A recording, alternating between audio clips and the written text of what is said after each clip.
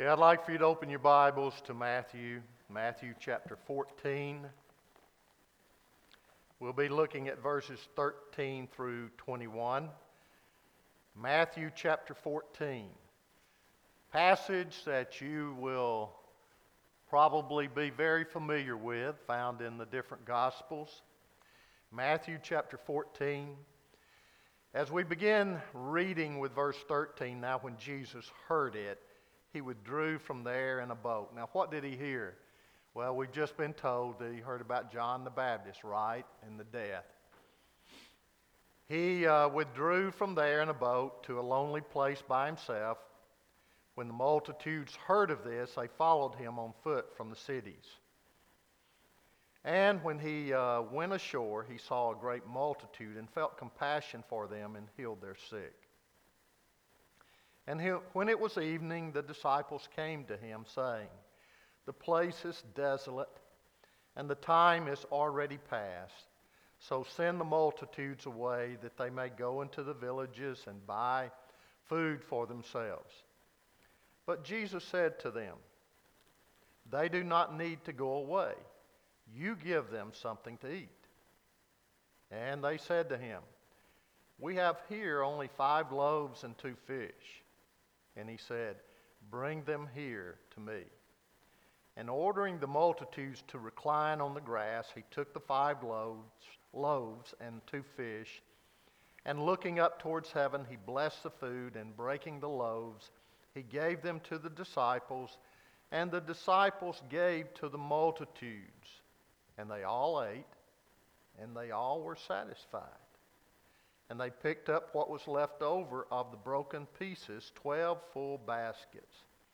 And there were about 5,000 men who ate, aside from women and children.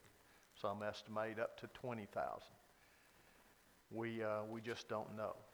But let's go to the Lord in prayer at this time. Father, as we come to you, we just want to thank you for this time to worship you.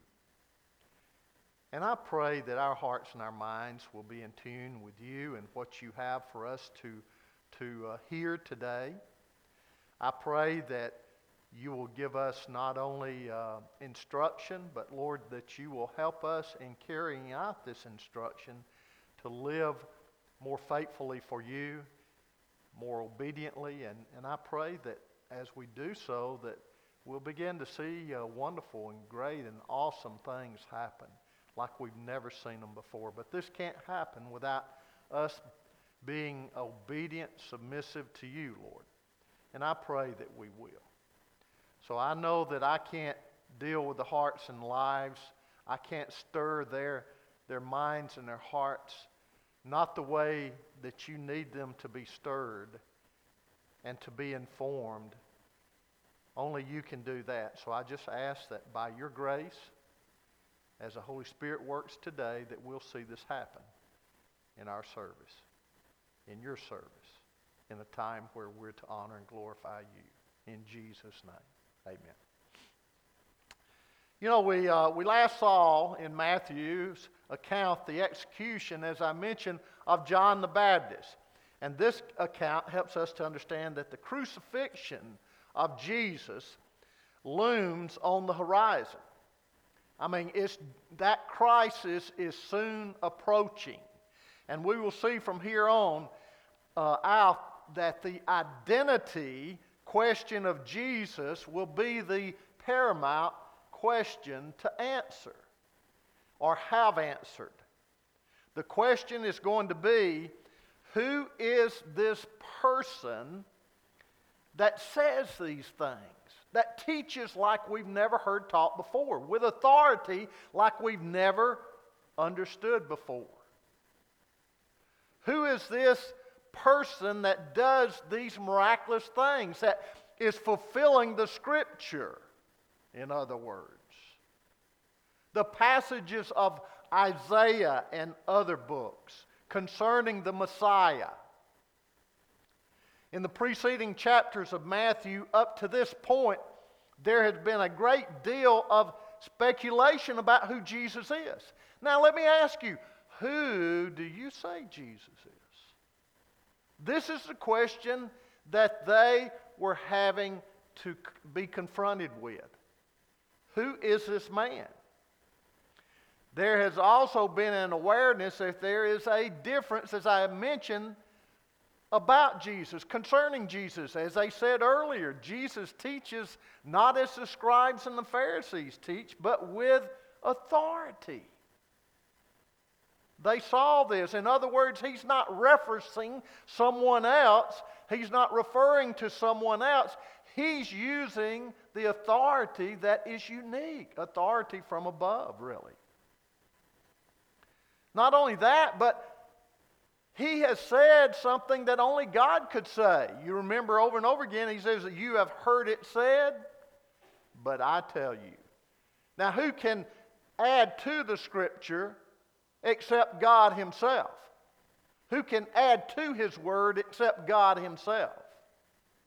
And then, as I mentioned, these unique miracles. And you know, we go on and on and on. And we mentioned that about John's disciples being, when John was in prison before he had his head taken off, he sent word to Jesus by way of his disciples. And he said, are you the anointed one? In other words, are you really? I'm in prison. Do we need to have someone prepare the way for somebody else? Are you really the one? I want to make sure. And he says, you have them go back, and you know what Isaiah says? And he quoted the passage, and he says, he says this about the Messiah. This is what has happened. You have seen it yourself. So in chapter 13, we see on that day Jesus went out of the house and was sitting by the sea in chapter 13, verse 1. But in chapter 14, it's not so much as clear a chronological order placed before us. It is just the setting and the teaching there. And we don't know how much time span has occurred. And so we see here the feeding of the 5,000 plus. And we need to make sure that we understand that it wasn't just 5,000. As in throughout the Bible, when a census was taken or when they were counting the family, they usually counted the men. And that did not include the numbers put down when they mention how many were here of the whole family usually. And so that, here we see that there were women and children with them. And so, as I said earlier, you imagine this setting. There's could be up to 20,000 here. I mean, that's a lot of people to feed, isn't it, right? When you don't have a McDonald's or you don't have a Publix, or you don't have somebody by fixing your food. And we'll talk about that in just a few moments. But in verse 13 it says, now when Jesus heard it, he withdrew from there in a boat. He wanted to get alone to a lonely place by himself. And when the multitudes heard of this, they followed him on foot from the cities. And this is very important. I mean, they were still excited about this Jesus. The news, the crisis, the event of the cross is soon approaching. But all of this, they have seen great things happen through him, and they're still wondering about who he is. And they also know that he performs these miracles, and they want these miracles performed with them. And so it's getting time to eat, and they leave their cities, and they're following him, and they're following on shore, and they get there before Jesus does. Now, usually when you get in a boat to go to a place, instead of walking around the lake, it's more direct, isn't it? And so this was probably the reason they got in the boat, so they could get over there quickly, and it was a more direct path. But hey, they were so excited, they were so enthused about this, they were so curious about this that they were, meeting him there by the time he got there. And we see that the acceleration of pace, as I said earlier, is approaching and upon them. And something that the disciples do not see yet and do not understand yet is the time line that is triggering these events. And that is the cross. things are just getting, just more intense and more rapid as time goes on. And so in verse 13, we're told, when the multitudes heard of this, they followed him on foot from the cities. He withdrew from the crowd to get away from them privately, just to get some rest, hearing about John and also wanting to get some rest. And Luke tells us that Bethsaida is a solitary place that they go to. Now, this was most likely on the northeast coast of Galilee, and the multitude followed on foot. And we understand that this is right after John the Baptist being beheaded, and so this was all pointing towards the ultimate crisis that would come, the ultimate event that would occur, the cross. In verse 14, we're told, when Jesus went ashore, he saw a great multitude and felt compassion for them and healed their sick. Now, we need to understand a very simple but very important principle here. Jesus was tired, and he could have gotten away. He could have said, hey, I'll let, just miraculously given the disciples the power, the authority to perform these miracles themselves while he got away. But he did not at this time. And this lets us know that he felt compassion on them, it says, and healed their sick. Jesus understands and is interested in our lives, in each and every one of our lives. It doesn't matter how many times you call upon God. It doesn't matter how many times you go to the Lord. Sometimes, I don't know if you like me, but you say, God, are you tired of listening to me? God, are you tired of me crying out to you? God, are you really listening? Do you care? I mean, I have these questions. I have these thoughts. But we see that God does. He does care. And he does want us to come to him. And he does want us to depend upon him. He doesn't want us to carry our own yoke, does he? He doesn't want us to get overburdened. He doesn't want us to become tired. He doesn't want us to be dependent upon ourselves. He wants us to understand that he is a source. The source of miracles, the source of strength, the source that cares. So that shows us, that he always is aware. And he's aware of what we are going through. Jesus' ambition here is to withdraw from the crowd. He is not looking to engage with the crowd. And it would seem that Jesus would have been discouraged by seeing the crowd. But we see just the opposite. He has compassion on the crowd. And so he felt compassion for them and healed their sick. He felt compassion, and that compassion translated into miracles of healing.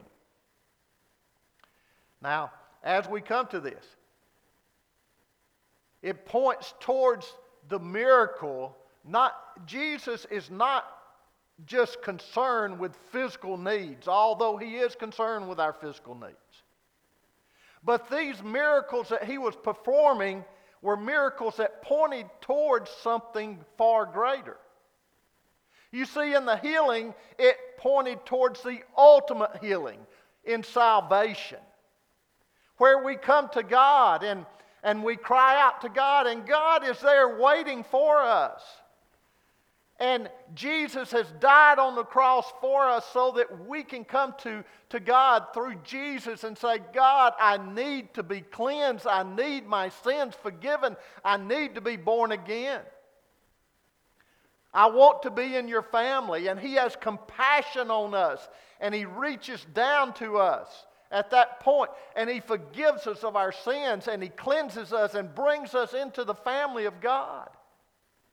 And he doesn't leave us there to do our own thing. He's there to help us as we walk our Christian life, because we'll need him.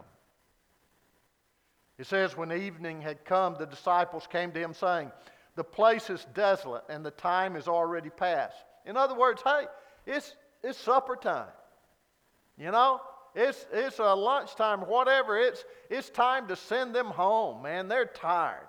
They've been with us. They've left their towns, and they left in a hurry, and they didn't bring food, at least most of them. So send the multitudes away that they may go into the villages and buy food for themselves. And hopefully they'll go into the villages where McDonald's is open most of the night, you know, where they can still get food or whatever. We'll see how hard it was for this to be accomplished on their own in just a moment. Jesus does not argue with them about whether they need food or not. He tells them, you give them something to eat. Now, wait a minute, Jesus.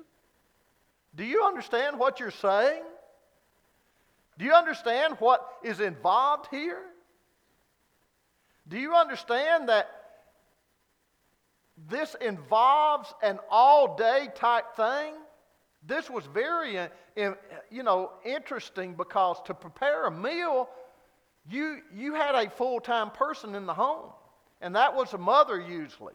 And if something happened to the mother, if she got sick or whatever, it was the daughters or someone else that was appointed that. But they didn't have refrigerators and other places to store food. They didn't have freezers.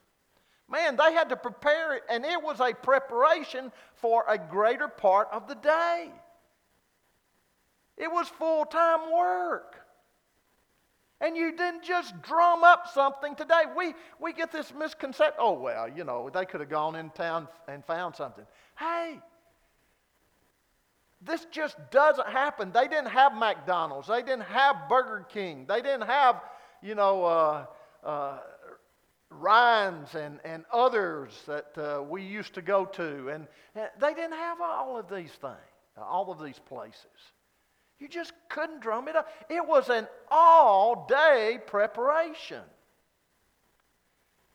He saw their need, first of all, for healing the sick. Now there was another need, and that need was to feed them. And this feeding them ultimately was showing them that He was the bread of life. And that there's far more than just filling the soul with food, the body with food. There is a filling the spirit, the soul with God's Spirit, to be born again, to be forgiven, to receive the bread of life which Jesus is. And so we see that the need for forgiveness is being brought forth before these people through this simple miracle. Jesus tells the disciples that the multitude does not need to go away. We need to remember that Jesus is the Messiah, the Son of God, and that's what He was trying to teach them. And being the Messiah, the Son of God, meant that He had the resources to feed these 5,000 plus. But not only that, He was also, as I said, teaching them the ultimate lesson that He had the resources through dying on the cross, the perfect sacrifice to take care of the sins of the world. That's a greater need. So, it tells us now it's now approaching evening and the crowd is desperate. We need to see that the need for salvation, there is a need for salvation. And before these people, they were so involved in this and involved in Jesus that some of them didn't even see their need, their hunger need right away. But the disciples did. They saw that they had been without all day long, and so in turn, if we are to approach Jesus, and if we're to get our sins forgiven, and if we're to approach Jesus and and see that, we can't live this Christian life on our own. And if we're to approach Jesus, we must see that there is a need in our life, first of all, for that salvation. And as we're born again, we must see each and every day that there needs to be a filling by His Spirit to operate the way that we should as a child of God. We can't do it on our own. It took a great deal to prepare a meal, as I said. And there was no way one could come up with a meal like this to take care of all these people. It was impossible to meet the need. And it's the same way when we come to Jesus. If we're really going to get His forgiveness to begin with, and if we're really going to be effective as Christians, we've got to understand that you're not going to do it on your own. Yes, we are going to serve the Lord, but we're not going to be effective for God's kingdom until we realize that He is the source behind it all. Too often we make our own plans, we make our own things to do, and we come up with our own energy and our own efforts, and we never confront God about it.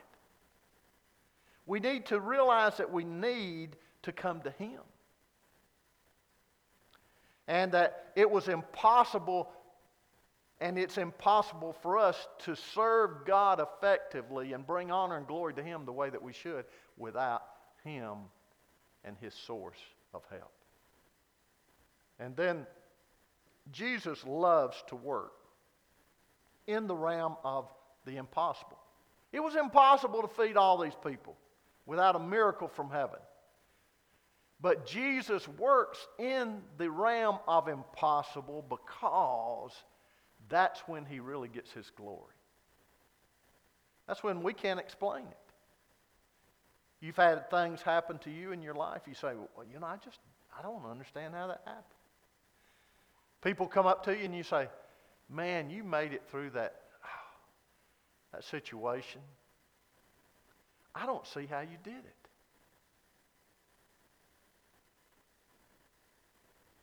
And you look and you say, well, I was praying all the time for God to help me. For God to bring me through that situation. And you know He did. And then also, only those who understand that they can't provide for themselves will come in desperation. And above everything else, want Jesus. Is that your desire today? Above everything else, do you want Jesus? You know, food, none of them were crying out for food at that time, were they? If you look at it, the disciples are the ones that made the comment to Jesus. Isn't that amazing?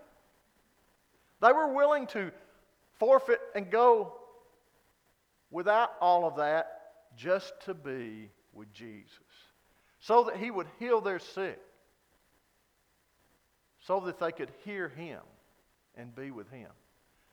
Are we willing to do that? Are we?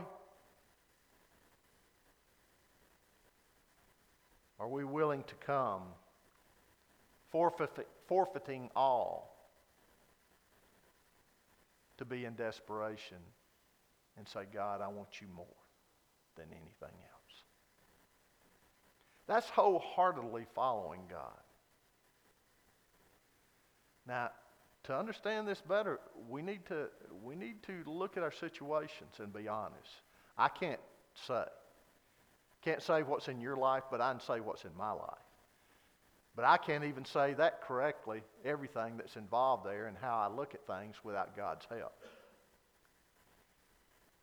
Does family mean more to us than God?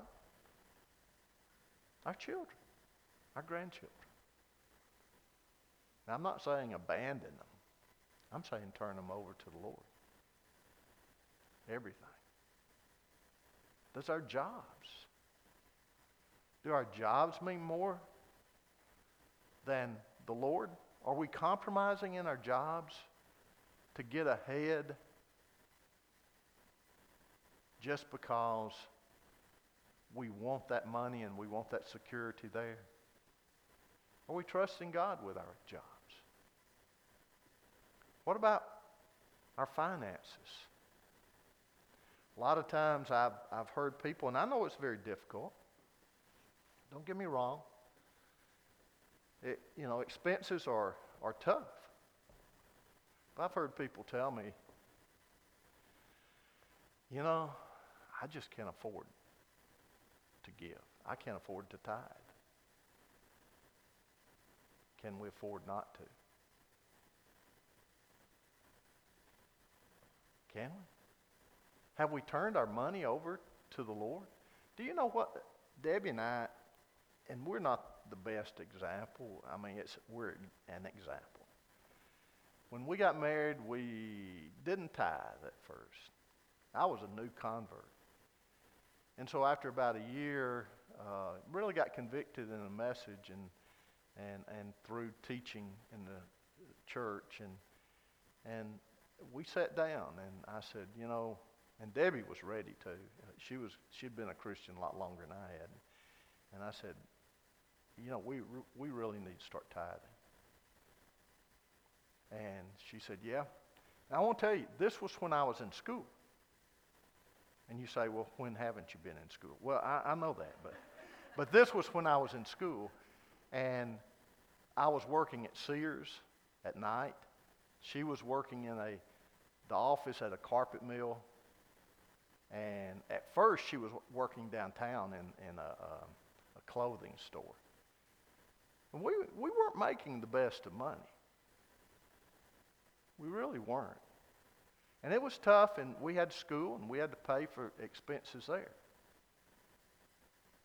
But God began to show us, if we set aside this amount, it was amazing how that little amount of 10% set aside or 15%, how much the other percent went after a while. Now, one, that we didn't have to pay off stuff, and we did, but that has been amazing. You watch God and see how He provides, and you say, I don't think it'll work, but it did, and it has, and I'm still amazed at it. Really am. Now, I don't tithe anymore because I've already tithed all I want to, all I need to is, no, I tithe all my life. God has said, okay, I know you need this amount to live on. I'll take care of it. But the ministry, you giving back, you just give this amount. And it's been great. Has it always been easy? He's given us what we need. That's it. See, Jesus doesn't tell us that we won't have our needs met. That's the neat thing about it. Only that our need for salvation is greater than anything that we want to put ahead of Him. His kingdom is greater. You see, He doesn't tell us that we're not hungry when we're hungry, does He? He doesn't tell us that we're not sick when we are sick. And Jesus is not a Christian Scientist who tells you that disease and death is an illusion. He recognizes the physical need. He even takes care of that need when necessary. He's not a Gnostic who thinks that the needs of the body are something that is embarrassing or that the body isn't that important. No, Jesus is not saying that. Jesus helps those around understand that their physical needs point to something far greater. And that is a spiritual need.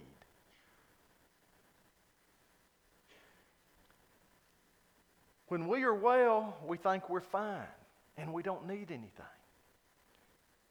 But that is not the purpose that Jesus has been trying to get across through these miracles with sickness. Jesus has been teaching the sick that the healing that occurs points to something far greater, and that is our sin and it being taken care of. Healing points to the healing that comes through Jesus as forgiveness is applied. It isn't just like being hungry. We can be fed and think that we are full, and soon that hunger comes again. Jesus himself rebuked Satan and said, man cannot live by bread alone. In other words, he's telling us that there is something far greater, and that is him, the great physician, the bread of life. So he takes the 5 loaves of bread and 2 fish. Now, these loaves were like small biscuits. They were smaller than Debbie's, and they were flat, I know y'all say Debbie's biscuits are small, but they were smaller, probably smaller than that, and they were flat. Pita bread, something like that, and breaks it off. And when he breaks it off, what does he do? And this isn't about the boy giving the loaves. He's involved in it. He's part of it. God blesses him by doing this. But he takes his basket, 5 loaves, 2 fish, and then he begins to multiply it. And the neat thing about it is the disciples, that they don't understand fully, but they are obedient to the Lord, and God uses them. People, we may not understand everything about God. I get so tired of hearing people have all the answers, and religious people. Now, I'm not saying that we shouldn't continue to grow and continue to try and get as many answers as possible, but I want to tell you something. I don't know everything about that book. And I dare say anyone in here knows everything about that book. It's amazing that I am always learning every week as I study. And if you're doing the same thing, then you're learning every week. And if you're not learning, then you need to get on your knees and ask God to help you to start learning, because you've stopped growing. But what I'm saying is, these disciples didn't know everything. We don't know everything, but God will still use us. He took those disciples apart and said, okay, I want you to distribute this.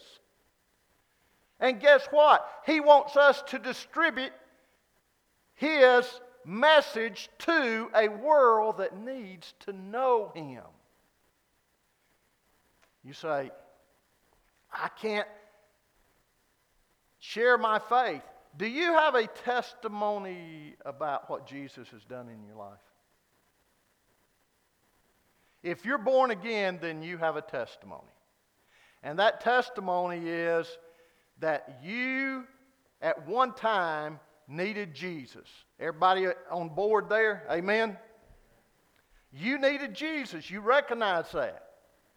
For us that were older that got saved, like when I was in my senior year in high school, or some that even older than that, you probably had a lot more, and you said, hey, I really understood that I needed salvation. If you were a young kid, then you were taught that you were a sinner and that you needed your sins forgiven. You may not have understood a lot about it, but you still understood that. And so you accepted the Lord.